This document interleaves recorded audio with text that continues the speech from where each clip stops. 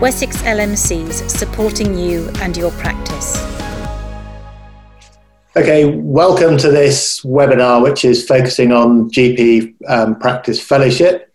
Can I welcome our panel, who I'll introduce in a minute.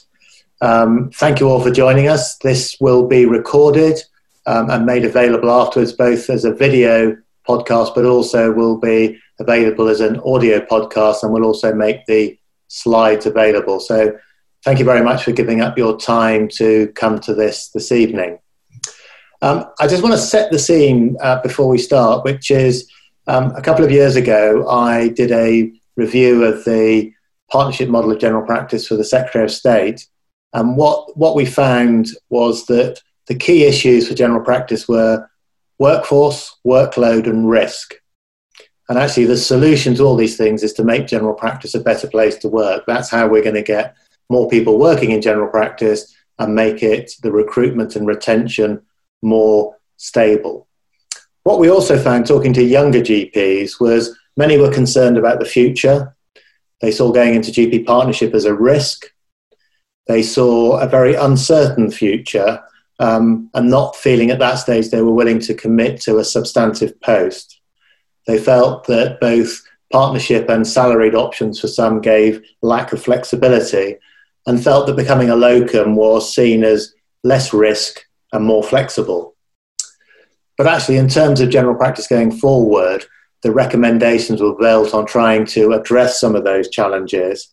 And many who've finished their GP training don't feel they're ready to commit to partnership, but may be ready to commit to salaried posts if they offered more than just coming straight out of training into something which is seen as being inflexible. So we developed the concept of what we originally called GP preceptorship, but nobody understood what the word preceptorship meant. So we then changed it to GP fellowship. And that was developed in partnership with NHS England, the Department of Health, the GPC, the General Practitioners Committee of the BMA, and the Royal College of GPs. And that came in the final recommendations of the GP Partnership Review, and also parallel to that was NHS England's long-term plan, and it was adopted as one of the recommendations in the long-term plan. So it gives me great pleasure that this scheme has now been published and has been implemented. And what we hope to do tonight is to find out some more details and explore some of the questions which may remain unanswered. So Louise, would you just like to do a bit of housekeeping before we ask Faye to kick off? Yes, thanks, Nigel. Just to say that if you can put any questions that you've got in the Q&A box, please, not the chat box. So use the Q&A box, and all panellists and all attendees can see the questions. And we can ask them as we go and ask them afterwards. And we'll certainly, if there's any unanswered questions, we'll sort that out afterwards and put up a little FAQ with the recorded webinar and the audio podcast. Okay, thanks, Nigel.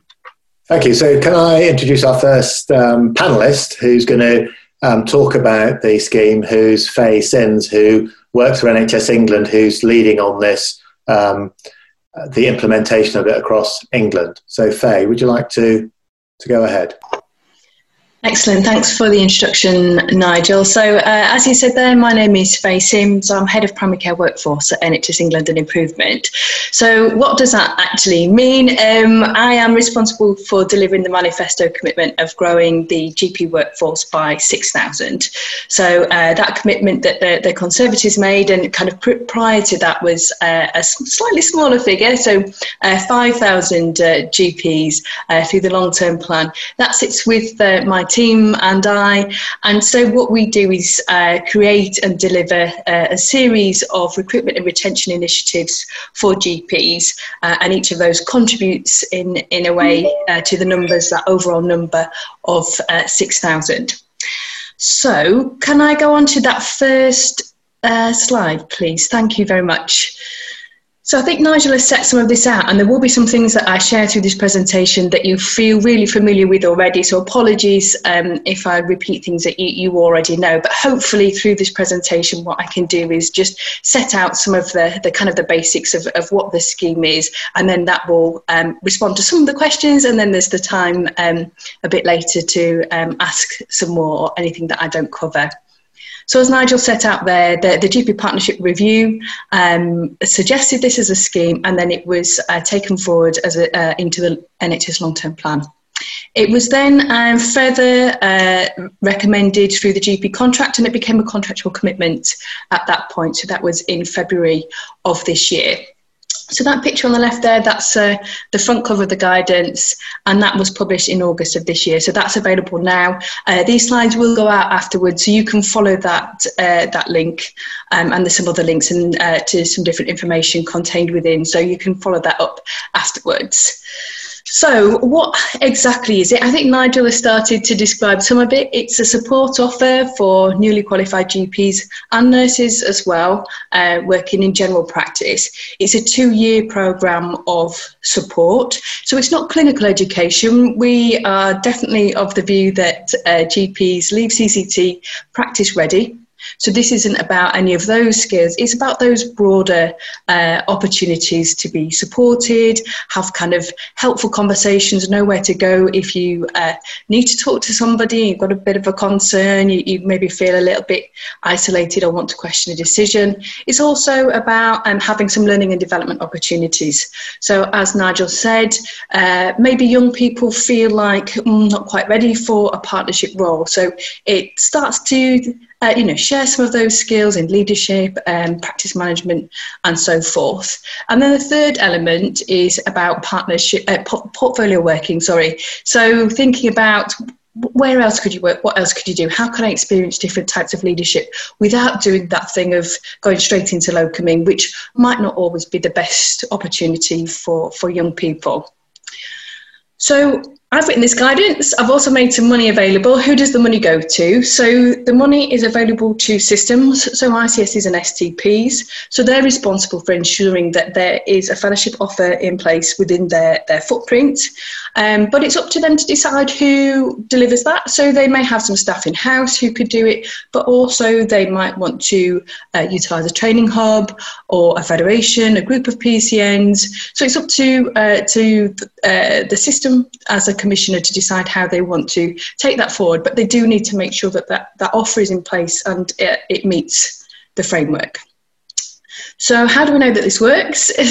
So what we did was in 1920, we had a couple of proof of concept systems deliver quite a big fellowship offer to give us the feedback to tell us how it implemented, what were the lessons learned, how did they want to take that forward. So that was BLMK, Bedfordshire, Luton, Milton Keynes, ICS, and also Humber, Coast and Vale.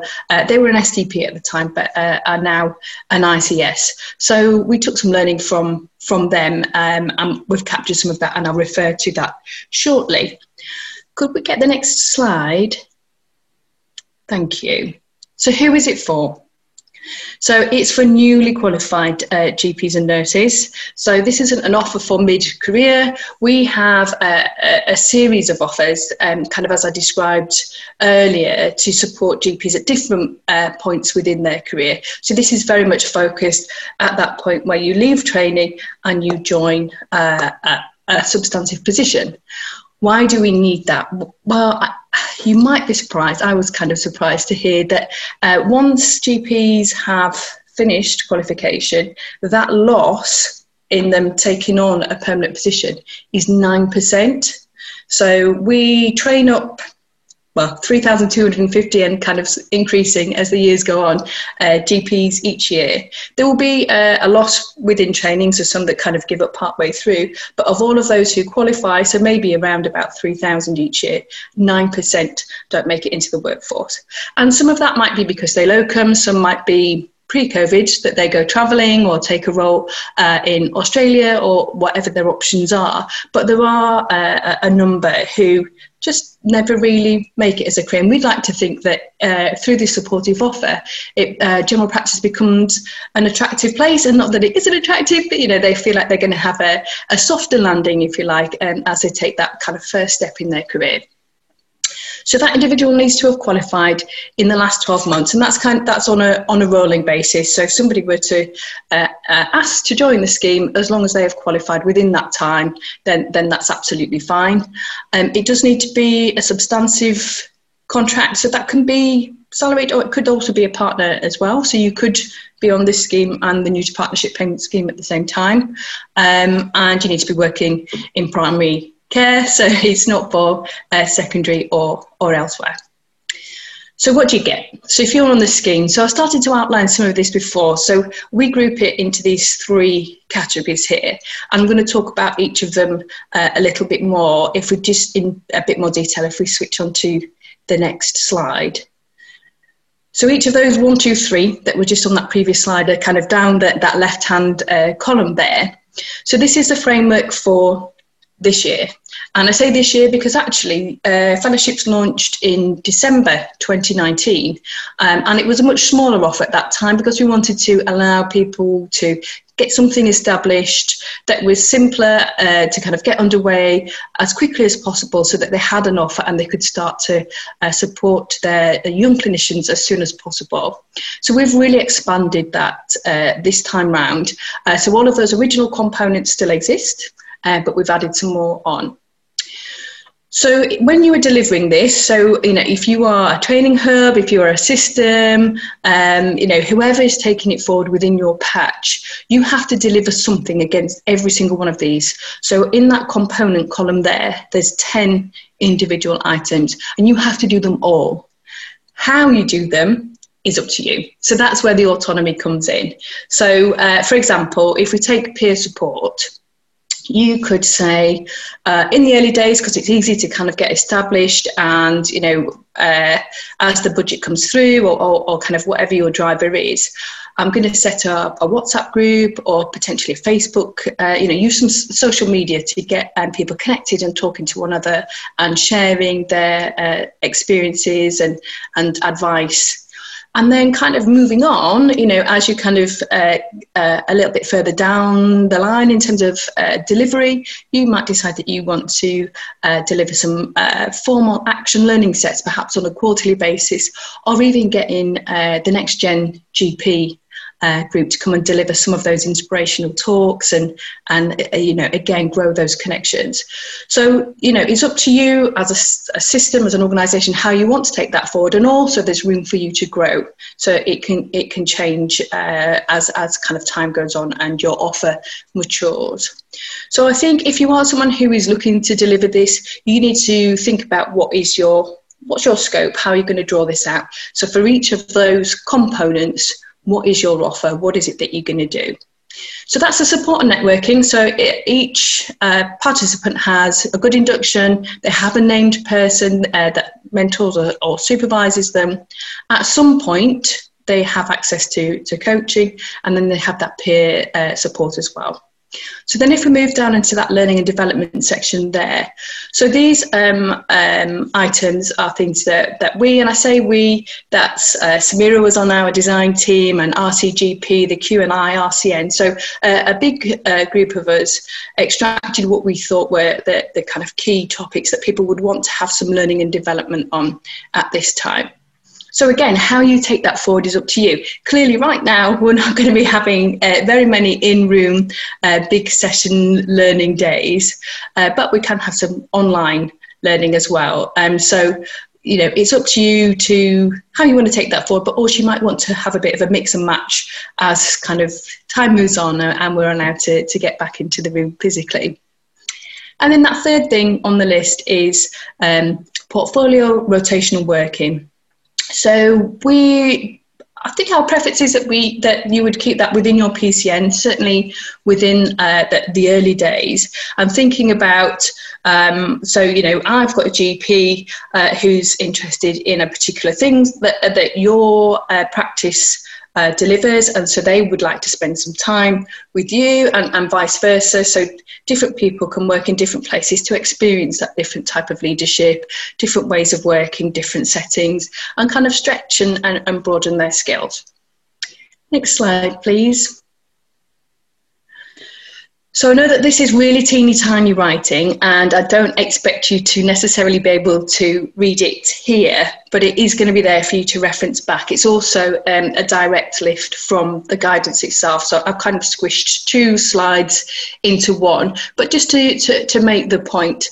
Now, delivering in this way is completely not compulsory. It's up to you how you prefer to take your offer forward. This is just a recommendation from me and is learning from the BLMK system, who were one of the proof of concepts.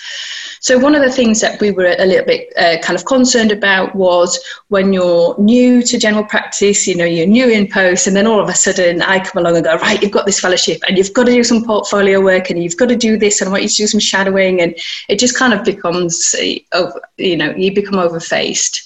So this is about breaking it down across the 2 years.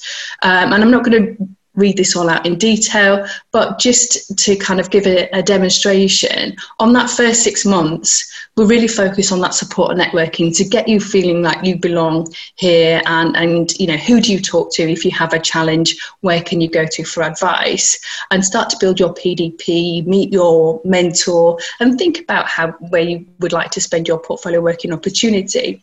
Versus that kind of peach coloured section on the right hand side, which is your final 6 months. At that point, you should be really have some advanced leadership development underway. Perhaps you might even do the online Edward Jenner scheme that the Leadership Academy delivers, and be able to take projects forward on behalf of your PCN. You still have the access to your mentor, you're still attending regular networking sessions, but you can see how the offer can grow across the 2 years so that you don't kind of get everything placed on you all at one time. Next slide, please. So the money, we get lots of questions about this one. So I'll try to make it as simple as possible. So if you're the young person who is on the scheme, I'm saying that you should participate in fellowships for 1 session a week if you work full time. So if you're the employer, do you want to pay somebody, you know, for that session where you're not going to actually get any delivery for, just to release them? Well, possibly not, you know, some might. But the intention here is that every person on the scheme is reimbursed for 1 session per week. And that's so that they can go and do the learning and development stuff, so that they can go and have a conversation with their mentor, so they can go and do some portfolio opportunities and, you know, maybe do some self-learning. However, you know, you agree that time can be utilised to deliver that framework. So how then do we pay for the learning and development and for somebody to run the scheme and administer it? So we're saying there's £3,000 per participant, again pro rata, in order to deliver the activities of the scheme. So the practice, the employer gets reimbursement. If they want to spend that on backfill, they can, but it's not, you know, they're not obliged to. And then the system, or whoever is delivering this on behalf of the system, the training hub, they get £3,000 per participant to organise it all, get the people registered, let people know that the scheme exists, how do they, you know, join, all of those things. That's at £3,000 per head. So I calculate, based on a £65,000 starting salary for a GP and a £34,000 starting salary for a nurse, that's £10,200 a year for GPs and £6,800 for nurses. So that's the total cost per head. Now that's for 1 year. Remember, it's a 2-year scheme, and so you would access that for, you know, their first year, and then you get that lump of money again for their second year as well. So you know, you don't need to stretch that cost across the 2-year time period. You get that for the 2 years. Now, there's just one little extra bit to mention about the money. So the supporting mentors scheme. So that bottom right box is another guidance. I seem to like those front covers. And that was launched at the same time as the fellowship scheme, because they sit together hand in hand. And again, this is a GP contract commitment. And the intention being that we try and find a way of creating some of the mentors to serve this scheme. One of the feedback from the proof of concepts was, we love the fact that each participant would have access to a mentor, but we just don't have enough mentors to be able to serve this scheme. So what we have developed there is that mentors would have money to be trained. So we ideally an ILM level 5 in coaching and mentoring or equivalent.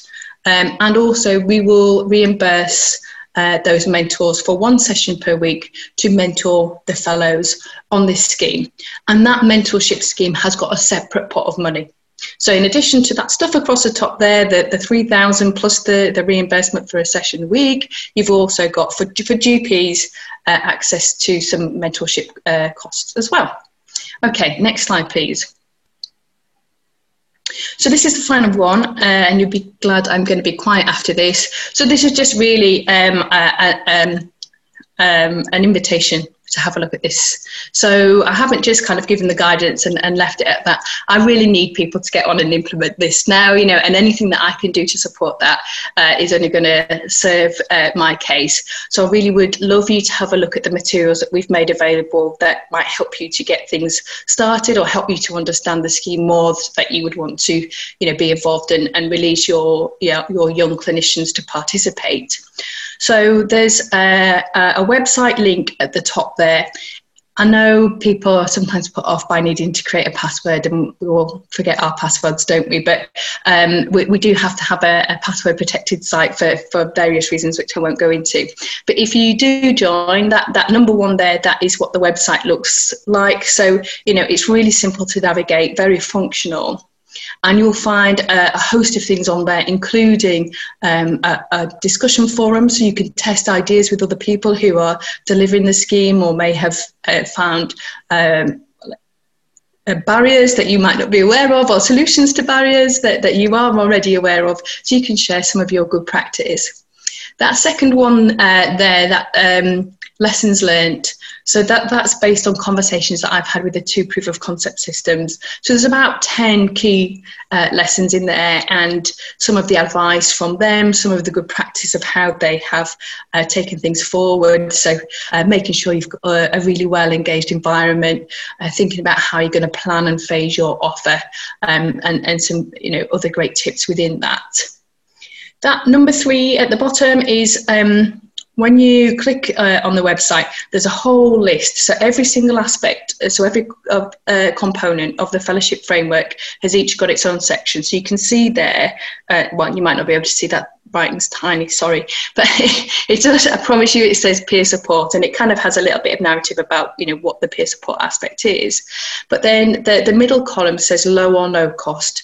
So that's some links to good practice, guidance, case studies, anything that people have shared with us basically, and think about, you know, I want to keep the cost down for this. That's something that I could get established quite quickly, quite cheaply. And then the right hand column is even more, so there'll be some good practice. If there's a guidance document that one of the organisations has written, for example the nursing induction guidance, that's on there. So to save you kind of doing searches, I've done some of that legwork for you. So have a look on there, because there might be some links that are useful to help you as you start to think, how do I actually want to take forward each of these components?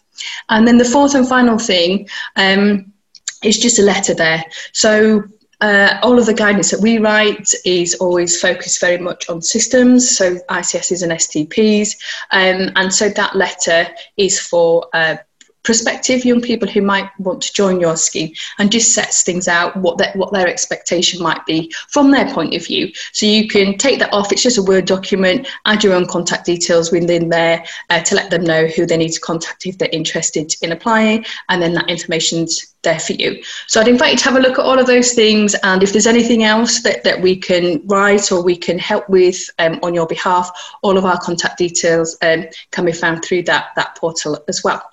Okay, you'll be pleased I've finished. Do you know, I've been good for about a week now, not done that, so apologies. Thank you, Faye. Can we now move on to Nikki? So Nikki is a medical director of NHS England in charge of primary care, who was heavily involved in the discussions with us during the partnership review, and then is obviously part of the team with Faye, who's ensuring this is implemented. So Nikki, your thoughts and reflections on this? Well, I'll keep it quite brief, Nigel, because we've got lots of questions coming in, and I'm really keen that we make sure we answer them. First of all, huge thanks to people who've pulled this together, Faye and colleagues right across the piece, and Nigel, you spearheaded this a while back, and it's great to see it come to fruition. So a couple of reflections from me. We had a similar fellowship in my place. I know that you had it in yours, Nigel, and what we really need to be able to do is have a level of autonomy and flexibility around how the guidance that Faye has set out is interpreted and used. It really needs to fit the individual, the practice, and the team. So, some of the questions that are coming through are quite detailed, and actually what we want to see is you having the ability to take that guidance and the funding and create the scheme that makes sense for your local patch. And we are really keen to make sure that we help you to do that. There have been some questions about whether it's mandatory. It's not in the way that it's designed, but actually we really want everyone to have the ability to access this. We think that this is a really important part of your journey through general practice, through something that probably all of us felt that we could have benefited from.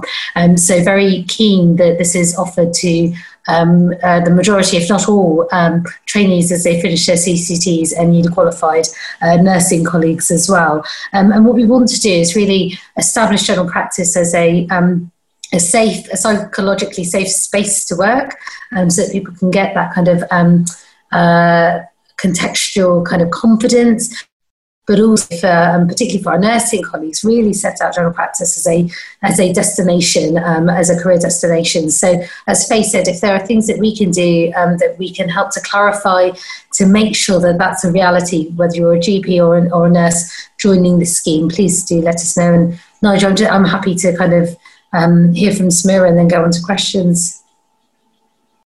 Okay, thanks, Nikki. Can I welcome then Samira, who's a GP in Manchester, wears many hats, and one of them is that she's the chair of the GPC's Education and Workforce Committee. So again, has been heavily involved with Nikki and others in the design of this, and obviously from a profession's point of view, keen to see the implementation of this. So Samira, your reflections, please. Thank you, Nigel, and thank you, Faye and Nikki. So this obviously hasn't just been an overnight thing, and Faye will remember we did have quite lots of discussions over a couple of years with quite a few people. So thanks to Nigel for first suggesting it and proposing it. We're really keen that it's a positive thing, it's a pull. So yes, it's a universal offer, but it's not mandatory, but people want to opt in, and the way to do that is to make it really attractive, and the way to do that is to make it address people's needs, individual needs. So it's not one size fits all, and that there are some questions about health inequalities in the Q&A section. Well, it needs to address those needs by the practices, because they need to employ the people and retain them, and it needs to also address, if people have different developmental needs, we do need to make sure that there isn't a, no, you can't go into that. And I think this is a hugely positive opportunity. It is a new scheme, so there will be teething problems, and I think that's why the feedback mechanisms need to be really important, and really set up so that if there are issues as they come up, we can feed it back. We've always been really adamant we want it to be as open for lots of different people, whether they work less than full time, whether they have different hybrid roles, and I think we'd continue to push for that. And I think hopefully with this scheme coming on and as it develops, things will mature and perhaps widen the scope, in terms of the people that it can actually support. And with that, I mean locums in terms of that, because they are an integral part of the workforce. Thank you. Okay, we'll get on to the questions in a minute. I mean, I would just like to point out that this isn't the sole solution for general practice. Recruitment and retention, not only we've asked for and got some input and resources from NHS England. There's not only this, there's a new partnership scheme, the mentor scheme, the retainer scheme. So there's a number of incentives, but as a profession, we've also got to make it a better place to work. So I think this is a two-way process. So as Samira said, and Nikki said, and Faye said, that's why we want the PCNs to be involved. That's why we want practices to be involved, and actually to make that offer to newly qualified GPs, irrespective of their age, but it's for those people in the early part of their career. So let's get on to the questions, because I think that will tease out a number of issues. So is this a scheme throughout England? Well, yes, it is. It's an NHS England scheme. It's not available in Scotland, Northern Ireland or Wales, as far as I'm aware. in some areas they've got bursaries for fellowships. This hasn't got an education bursary, but it's got protected time. Nikki, any reflection on that? So it just dropped out just as you were saying that, but I think you were saying that there are bursaries, there's protected time. And I think what we'd like to be able to see, particularly at a sort of system level or a training hub level, is the ability to bring some of the schemes together in the way that Faye described, so, you know, matching the mentors to the fellows, but also bringing together some of those other pots. So in many areas there are bursaries or additional funding for leadership development, etc. Let's bring those together. We've had to create these as slightly differentiated pots, but at a training hub level, we should be bringing those schemes together and sort of saying, well, actually, if you've got the protected time in the fellowships, you can use this pot of money, which is available for the bursaries, to create the learning environment as well. So trying to join it up and make sure it reflects what that particular system and those particular fellows need. So we would be encouraging systems not only to support it in what NHS England provide, but actually locally, what additional resources support they can do.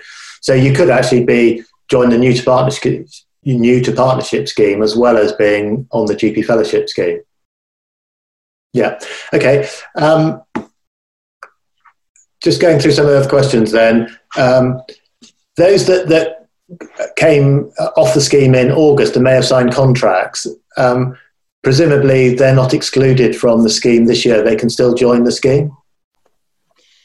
Absolutely. Yeah, it's Faye. So there's no special contract to be a fellow. It's the standard, contract that the employer within, the practice, whoever the employer is, would offer. But then they just kind of have this half a day a week, a session a week overlaid onto that. So if I'm sitting as a partner in a practice, this is about recruiting and retaining people, and an offer to say, look, this is a 2-year contract, but actually that makes us as a practice more attractive than another practice that may not offer it. That's one of the ways to look at it. Yeah, and it also builds the skills of those people as well. So if you're thinking about building a pipeline of your, partners of the future and such like, grow those non-clinical skills as well. And that would also mean then that it doesn't really matter about terms and conditions, because actually it's the terms and conditions the practice have given you for your model contract or the contract you've got with general practice. Yeah. Okay, it's written as an entitlement for new GPs. Samira, I think you said this isn't a contractual obligation for practices, but we do hope that not only newly qualified GPs will want this, but also practices will find it useful. It's a universal offer, as Faye said, and I think the funding's been made available. So we're use it or lose it, and I think that's why, in terms of why it's gone to STP, we welcome the flexibility with how that can be delivered. And we know that people have been going with this offer to practices and saying, "Do you offer it?" And I think this is, and it's hard when you start, but actually this is useful to negotiate, because as a GP you tend to negotiate your contract maybe more often than others, where hospitals have standard contracts. So I think it is important that you see it as a bonus and ask practices, do they offer it, your PCN? And if not, can you actually make that happen? Because we know that not all areas have necessarily got things in place. Okay, so let's go to the wicked question then, which somebody's going to ask. The reimbursement level is not, for a session you have to pay a locum, a salary doctor or a partner. It's below that. So how does that work out? Faye?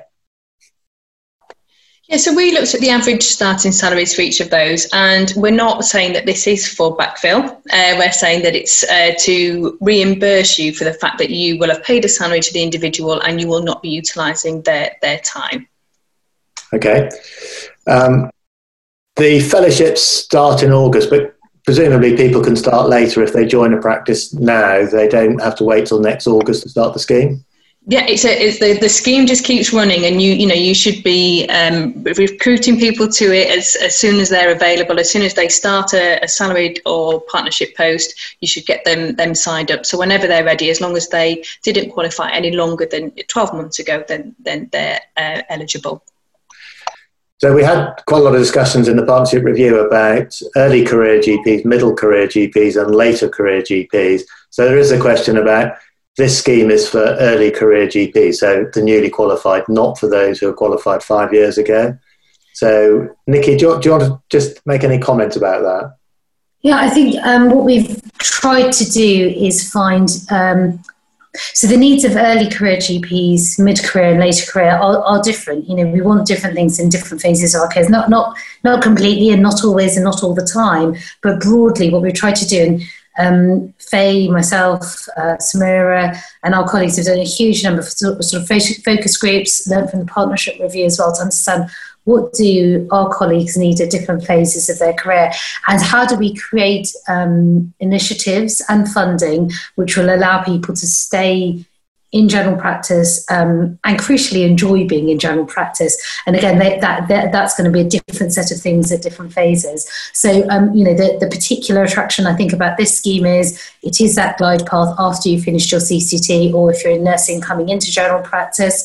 And it does really neatly, and I appreciate that won't necessarily happen in the early days, but really neatly tie in with the supporting mentorship scheme. So it allows those in later careers who, you know, might want to do fewer sessions, but actually have the expertise, have the experience to you know, give back to our newer colleagues, and those schemes sit really nicely together. And actually, Faye, I'm not sure we've got it easily to hand, but on our website we've got a nice sort of matrix of the different schemes and the different parts of in this case, a GP's career that those schemes sit aside, so that there are opportunities and resources for people throughout their career.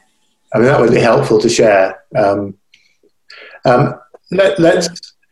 People working full-time can do this for 2 years. So if people are going to work less than full-time, or they have a maternity leave in the middle, Samira, what happens then? Can they, is the 2 years extended? Can they have a break for maternity leave and come back to this? So I'll just report what our understanding is, and obviously Faye can then clarify in terms of the implementation. Our understanding is there is some discretion up to 18 months, but local systems may have more discretion to extend the offer up to 18 months. But because it's a modular delivered fellowship, you can step on and step off, just the same as, you know, I did GP training less than full time. Because it's repeated, I didn't miss out. And I think that's really important, because if you don't do that, you will immediately exclude a whole group of people. I see nods from Nikki and Faye, so I'll assume that's... Yes, I think Samira's described it really nicely. So either our colleagues who are doing a different pattern of sessions, so a different number of sessions because they have other commitments or responsibilities, or in the case of maternity or paternity care, local systems can make a more flexible agreement. And again, in the guidance pack, there is some guidance about how those sessions can be phased over a longer period of time. I mean, we're massively supportive of flexible working arrangements. That runs through all of the initiatives that we've described, and it would be absolutely balmy of us not to support that. So particularly for system leaders who are listening to this, for training hub colleagues, really think about how we build retention, and a big part of building retention is that flexibility. Okay, so Faye, can I just go back to you about your figures? So you've got 3,000 people, 3,250 people get the certificate of completion of training. Secretary of State wants 6,000 more GPs, so it's really important that not only do we get those people into the substantive workforce, but we don't lose the ones at the end.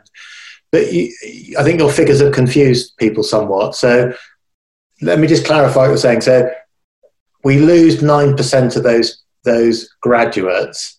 It's not that, so they may, people who finish may go into partnership, may go to salaried roles, may go to locums, and then there's 9% who don't go into any of those. Not 9% go into locum work. No, so I can see where the confusions come from. So 9% don't go into salaried or partnership roles. So if you think about NWRS, so the National Workforce Reporting System, so that's our data source. So that's how we know. So as you said, we get them in, and then we can see they should nicely show up into the workforce, but it's that 9%. What kind of the point that I was trying to make was, I'm not claiming that we can save 9% by making this great attractive thing, because actually we don't know what the breakdown is within that 9%. So some of them will go into the workforce, so some of that 9% will locum, so they will show up in those locum figures, but there will be some who don't show up at all because of travelling, childcare, family arrangements, whatever their personal circumstances. And just to be clear to everybody, this isn't being anti-locums. part of this was a response to the fact that the numbers of locums were increasing year on year, with the number of salaried and partnership numbers falling. And if that trend continued, general practice would implode, because we wouldn't have anybody working in general practice. So somebody made the comment in here, we do value the locum workforce. They are a really important part of the workforce, but you can't have 44,000 GPs all working as locums, because it just wouldn't. Nigel, is it worth just saying on the locum workforce, what we want to do is create ways of working that offer the opportunities that locuming offers. So the flexibility, the variation in practice, the variation in style of session. I guess, so our locum workforce is hugely valued. We often talk about what else we can do to support locum communities. But what COVID has shown us is that there's a real risk of employment destabilisation for those individuals as well. So our ability to create kind of more flexible packages where you can work as a locum but have some support to sort of stay within core service, whether that's with one practice or a number, is really key. Yeah, agreed. Samira? Yeah, I was going to say actually that a lot of them are working in general practice, but just in different roles. And actually, it's flexibility. And actually, we can pick up why do locums choose to work in that way and try and incorporate that into substantive posts. And I think, so again, it goes back to the positive, the pull that will then bring people into posts. One suggestion is actually if we open these schemes up to locums, we will then have far better quality data, because people will then be linked into the wider system. So that's something to think about as well in terms of the secondary gain from that. So, but obviously that might be a longer term aspiration. Okay. What support is there for the system, the ICS, to help make the decisions on who will be the deliverer of fellowship programs? I mean, Faye, I presume that you in the documentation, every ICS has got to have a senior responsible officer and a program manager. It's basically ICS's STPs. Please, could you get on with this? And I know I'm in 3 STP areas, and we're working very hard with each of them to make sure we've got this program out there and delivered, because you see, it's probably one of the most key workforce issues that we've got. Nothing more to add? No, systems, you have the autonomy that, to get on and make it happen. And hopefully your local partners are integrated with you, that, you kind of almost instinctively know who, has the best capacity to be able to take this forward for you. We do have a system development team though. So if this feels like an issue that people would like some support with, then I'm happy to take that back to Jackie White on that team who directs that area. And as a chief executive of an LMC, I would also argue that the LMC should be pushing quite hard for the local systems to make this work, because this will support general practice. Okay, are the mentors or supervisors within the practice you're working? Well, the answer to that, no, isn't it? This is looking at mentors outside the practice, so you've got independent, somebody you can have a sounding board you can talk to, not somebody who's your employer or the older partner in the practice. Yeah. Local delivery organisations, is there an infrastructure or setup support? Is the delivery element headcount pro rata? When will the money actually land? So again, my understanding is the money's sitting at region. We appoint locally and we can pull the money down, but we have to make sure we've got the system set up so it's robust and transparent, and there will be a reporting mechanism to assure that it's working properly, which any sort of assurance process, would that be fair? Yeah, so it's for systems to engage with their regional NHS England and improvement colleague. It's very likely that they would pump prime to allow it to be established, and then after that point it will be on a kind of a very crudely paper deliver. I don't know what the right term would be, but dependent on how many of the newer end of the workforce, those newly qualified GPs and nurses you recruit, that's how much kind of quarterly money you would get from that point. Okay, Nikki, you've got somebody who works part-time in a hospice, part-time in a general practice, so presumably they could join the scheme, but they would be doing, would that be seen as a whole-time equivalent, or would it be seen as a part-time? It's a good question. I mean, it depends on how it's set up. So in our So when we first did these very similar fellowships in Mile Patch, that was seen as a full-time fellowship because it was something that was sort of sitting in primary care and the community. What we'd like to see is training hubs or the delivery organisation think about sort of the quantum of the fellowship offer. So, if you are going for sort of more hybrid schemes like that, then, I've no issue with that as long as we've got some sessions being delivered in general practice, some sessions being delivered in another kind of clinical area that that person is interested, passionate about, and that they've got access to the training and support that we've described. Okay, thank you. The mentors, there's been quite a few questions about where you get them from. So I think you covered that, Faye, and I think Samira did as well. So we're looking to retain GPs towards the end of their career. So this is giving sessions, so they might reduce their clinical work, but like some appraisers do, this would be those sessions. So where does the money to pay the mentors come from? Faye? So that's a separate pot. So that's the Supporting Mentors scheme, launched at the same time. The money flows in the same way, so through the region, and it's got the two aspects to it. So some money to train up people. So I think there's a question about how much is that. So it's around about £2,500, but again, to be agreed with your regional colleague. And then there's the money to kind of reimburse them for that session a week. Okay, so the magical £3,000, who decides where that's going to be spent?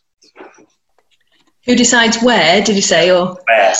Where? So that's, that's the offer that people need to develop. So the money is available to the system and whoever is delivering on their behalf. And you have to look at the framework and go, what is my offer? So it says here that I need to deliver coaching, 6 coaching sessions. So can I do that in-house? Have I got staff that can already do that? Do I need to buy in a private company? Okay, I have to buy somebody in. That's going to cost me £500, and you're going to have to tot it all up and build your plan in that way. So it's for the system or whoever is delivering on behalf of the system to make that choice. And what you keep talking about training hubs, so the training hubs and HE, what's their role in this? Yeah, so we really see the training hub as being that kind of central place within primary care that looks after the learning, training, development needs for all of the staff. So not just GPs and nurses, but as we get the additional roles coming through, the physiotherapists, pharmacists, and such like, they should lead on a lot of the offers. We do know that some are kind of bigger and further advanced than others, so we would be interested in them playing a role, but equally, as you've said there, Nigel, if you have a preference at your LMC or federation or somebody else takes that forward, then that's also fine, and that's the system's choice. Okay, loads of discussions about health inequalities. Samira, do you think there's a risk that this scheme will be attractive to the more affluent areas and it will just drive greater health inequalities? I think that's where the system and whoever's delivering it needs to look at where they can focus and make those offers a bit more attractive in the areas such as health inequalities, such as population health, whether they are developing perhaps roles in research, community health service delivery. And I think there needs to be a balance, because actually most areas that have retention problems are not in the most affluent and areas. So I think you do need to have the responsibility in terms of the system and those that are delivering it. And I would say actually those that are putting the offers and proposals forward to draw down on the money, that needs to be looked at the system level, and that needs to be appraised on there, because health inequalities we've seen with COVID, it's uncovered and it's put a huge light on it, and actually it's part of our responsibility in terms of where we focus workforce. That needs to be a top priority. Right, and when you're looking at the scheme, is the money available now? So have Region got it for the local system to pull down when they've got the schemes up and running? So the regions are likely to get the money at the end of this month. So it's not sitting in their bank account, but they have had letters outlining exactly how much the money is, and that's both the region and the system and others. So people know how much they're going to receive, and so you should just go on and deliver as if you have that money, because it's coming really soon. So to answer somebody's question, this isn't the same as the RCGP fellowship. as I explained before, we changed the name for preceptorship to fellowship because people understood what fellowship was when they didn't understand what preceptorship is. So I'm sorry if we've confused people with the terms. Somebody's asked about Hampshire and Isle of Wight. If they email me, I'll tell you how it's going to work in Hampshire and Isle of Wight. Talked about that.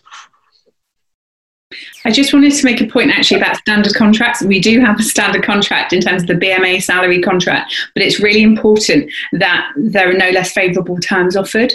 So if people are having difficulties, we want to hear back from them in terms of having that additional CPD and professional development session. But certainly from a clinical contract, there is that, and they need to reference that when undertaking the salaried role.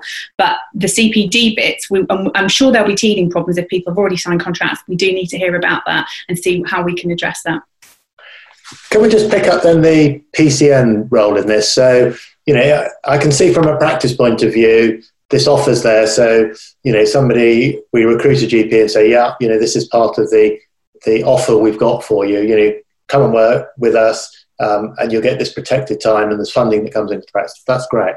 So if I'm sitting in a PCN and say, well, obviously this person I've employed in my practice, but there's got to be something within the PCN in rotating round. What's the incentive for the PCN to do that? Nikki? So I think there's two main things for me that PCN will find valuable. One is the rotational kind of portfolio element, so being able to build up a team of colleagues who are on the fellowship scheme who are learning and developing, particularly in the second half of that first year, a range of other skills. So, for example, you mentioned the example of somebody who's working in the hospice. That is a fantastic skill that is going to be essentially, a skill for that PCN to build up servicing around. So I think that's one thing. I think the other thing is resilience. And we've seen that the last 6 months more than anything, the ability of practices to work together as a network, as a team, without having to merge or anything like that, means that you've got a level of resilience in the workforce. And as these fellows come into play, you're able to then build some resilience across practices as well, and it gives those fellows a chance to work at different practices. So I think there are a number of reasons why PCNs will want to do this, both in terms of building the GP and the nursing workforce, but also ultimately designing different care offers for patients as well. Faye, were you going to say something about that? Nothing more than Nikki said. Hopefully the people plan and other things have kind of given people an incentive, and not that you ever needed permission, but to think about workforce in that scaled way. So do some workforce planning across a broader footprint rather than each practice kind of feeling responsible for filling their little bit. It's just kind of having that broader point of view. And it'd be really great if people kind of came up with a directory of need, and so thinking about what are the opportunities and start to build that, and then thinking about as enhanced health and care homes comes through, is that an opportunity, a rotational working opportunity for the newly qualified clinicians. Okay, Samira, if somebody qualified in November 19, so before the August, can they still join the scheme, or is it sort of... It's 12 months. It's 12 months. I am aware that certain training hubs have really tightened up their criteria because there are concerns around funding. So they're worried about the numbers. But it is 12 months. So, it should be open for 12 months. And if people have had breaks due to sickness and maternity, then it's longer than that. So, yeah, it should be on offer, and they should just, obviously take the guidance and explore that further if there has been refusal. So William Greenman from Cheshire LMC, thanks William. Yeah, I'm not surprised your LMC is involved. I would encourage all LMCs to work collaboratively with the ICS and others to make the scheme work. Nigel, just on that, because we've got a great audience, we'd say the same for all of our schemes actually, including the ARRS, and often in underspend type conversations. Please work with your LMCs. I mean, this is exactly what LMCs are for. We're trying to write it in where we can. We've got some great examples of where LMCs have been able to kind of broker the conversation in a much more creative way. So massive support from our end to do that. Somebody's asked about the nursing scheme. I mean, I apologise. You know, I'm a GP. I work for the LMC. This is focused on the GP aspect of it. You know, I'm really pleased this is a primary care fellowship scheme. So in an hour, we can't cover everything. And maybe we'll talk to Nikki and Faye and do a separate one for nurses. But newly qualified nurses, it's an important, trying to get more nurses into general practice, particularly those early in their career, is really important. So I apologise that this is more focused on the GP scheme, but there's a lot of similarities between the two schemes. They do run in parallel. Can you be refused funding if too many GPs sign up to a local scheme? So I presume the answer is no, because you want everybody to be offered. We've talked. So I guess it goes back to it not being, whilst it isn't mandatory, we really want this to be a universal offer for GPs and nurses.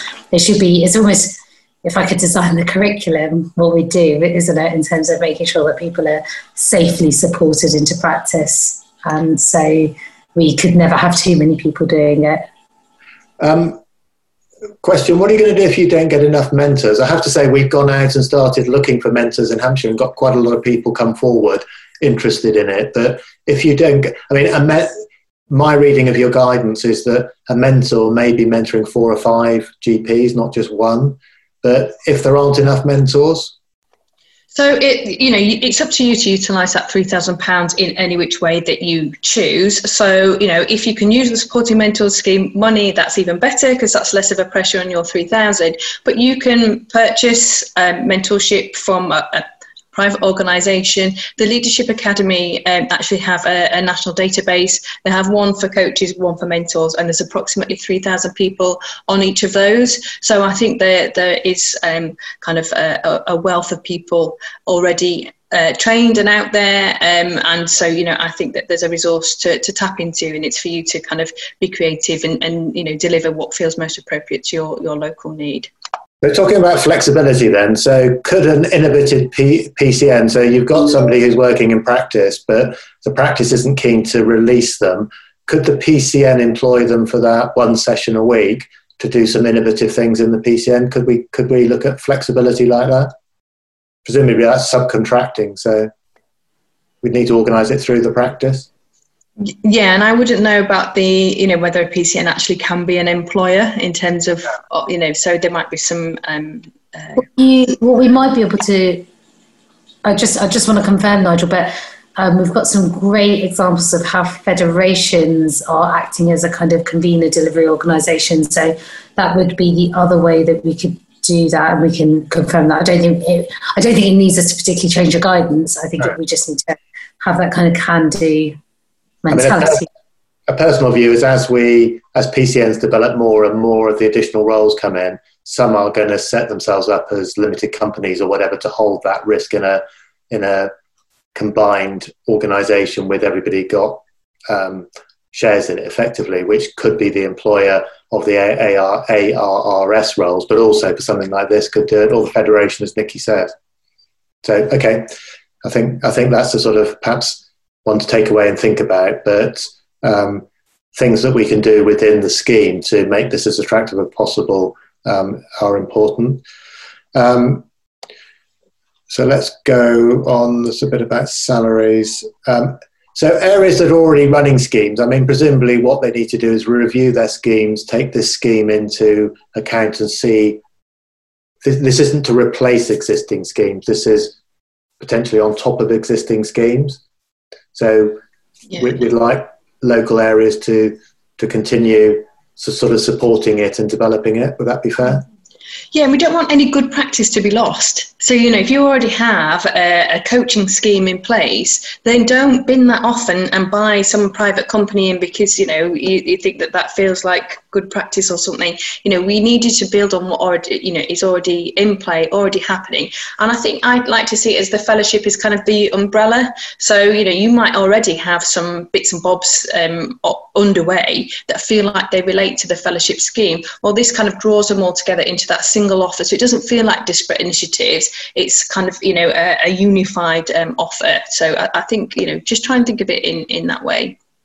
So, one of the things, that we would be keen on is in terms of the evaluation. So I think we're really keen on having a structured evaluation just so that we could see what the benefits were, but also perhaps what the true costs of delivering a scheme and how you could do this. And we're aware that different schemes have worked and operated, but that was perhaps under different financial structures. So for us to really truly evaluate, we'd need to know what is possible under the current costings, and that if not, how we can swap things around or, have some flexibility elsewhere. So I think that's one of the things we'd be keen to reflect on. So somebody's put in about there's a massive mid-career recruitment issue. I think we'd all agree with that. If you've got ideas about schemes that might retain people in their mid-career, please let any of us know, because these schemes have come out of much discussion between people looking at those three, the early, mid and late career. So this is focused on early career. But if people have got ideas, what would retain people in their mid-career, a personal view is the first thing we'll do is make general practice a better and a fun place to work, because if we can do that, then that makes the job more doable. And actually, if we make the workload reasonable for a day's work, not that it goes on very late in the evening or you go home absolutely shattered, again, that will retain people. And we'll go on for another couple of minutes, and then we're going to run out of time. And hopefully one or two of you may be able to stay on afterwards, and we'll go through some of the questions and then release those answers later. So the less than full time, do you have to do less than one session per week? Therefore, no, I don't understand that question. You say it's modular. Are we to create content for these new GPs at a local level, or will it be pre-produce as some of the 10 components? I mean, I think you partially answered that, Faye, haven't you? You set out the 10 components, but how it's delivered locally is up to local. Yep, and you might choose to use, the leadership example, the Edward Jenner programs. It's an existing program. It's free of charge, but you use the release time to allow people to sit and participate in that self-directed learning. So it's going to be a mixed approach, exactly as you described there, Nigel. So somebody's asked about the COVID fund, but again, let me be absolutely clear. My reading of the guidance is there is money available for every GP who wants to go on this scheme, who qualifies for it. So that money will be available ultimately at region to be pulled down. So it's not a case of it's bidding for it and it's restricted. Is that correct? Right. Absolutely. So let's just have a look. Not all areas have PCN maturity to offer portfolio or PCN level working at present. How does that work then? How can we support PCNs to be able to do this? So I think I can describe how you could take an approach in the early days, and I think to start with, those people, the new qualified GPs and nurses, could do, for example, some shadowing. So they could follow a senior clinician, they could follow a practice manager to see how their day works, and then I think people have opportunities to build relationships with other practices. So it might not be at a PCN level, but you might have a neighbouring practice who you could kind of do an exchange with and start to do kind of build the rotational work in that kind of way. Nigel, it's just worth saying, I know we've said lots of times, but PCNs are on very different journeys. I think everywhere, including us, not necessarily Faye and myself, but us sort of more nationally as well as sort of locally, people often describe PCNs as though they're all, the same entity with the same types of people doing the same things and in the same phase of development. And we know they're not. And that's a really obvious thing to say, but I think it's really important to kind of recognise that there is there is that kind of bell-shaped curve, and different PCNs will need a different type of support from their commissioners, from their systems, from their federations. So we don't expect everything to be kind of motoring straight away, much as we wish it could be. I think it's important. It's going back to there's not one size fits all. And in Manchester, we had neighbourhoods that predated PCNs, and they talked about how they could support their practice nurses. So I think it's really important not to label yourself as not being able to do something potentially just because of where you're at.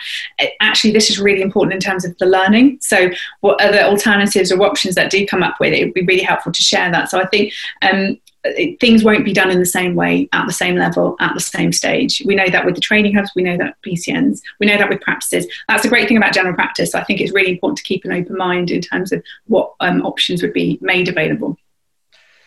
Somebody's asked about, they've recently qualified and they're locuming because they haven't found a salaried post or a partnership they want at the moment. And it seems a shame that they're excluded from the scheme. I mean, I would just reiterate, when this was designed, it was a part of an incentive to increase the substantive workforce. But I think, as Samira says, this is a starting point to be developed. And I think the locum workforce are really important, and there are different ways which we can support it. And I think that's part of the sort of future development of these discussions. So I'm really sorry that I think we could go on for a lot longer, and I'm sure our panellists need to get away. So thank you, panellists, for joining this discussion. Can I thank the participants? I think Samira is going to stay on for a minute, hopefully. I know Nikki's got to go, but if Faye can stay on for a few minutes, we'll try and go through some more questions. We will end the webinar, but we'll record it and release those questions later. So thank you to all the panel, and thank you to everybody for attending today. Thank you. Wessex LMCs, supporting you and your practice.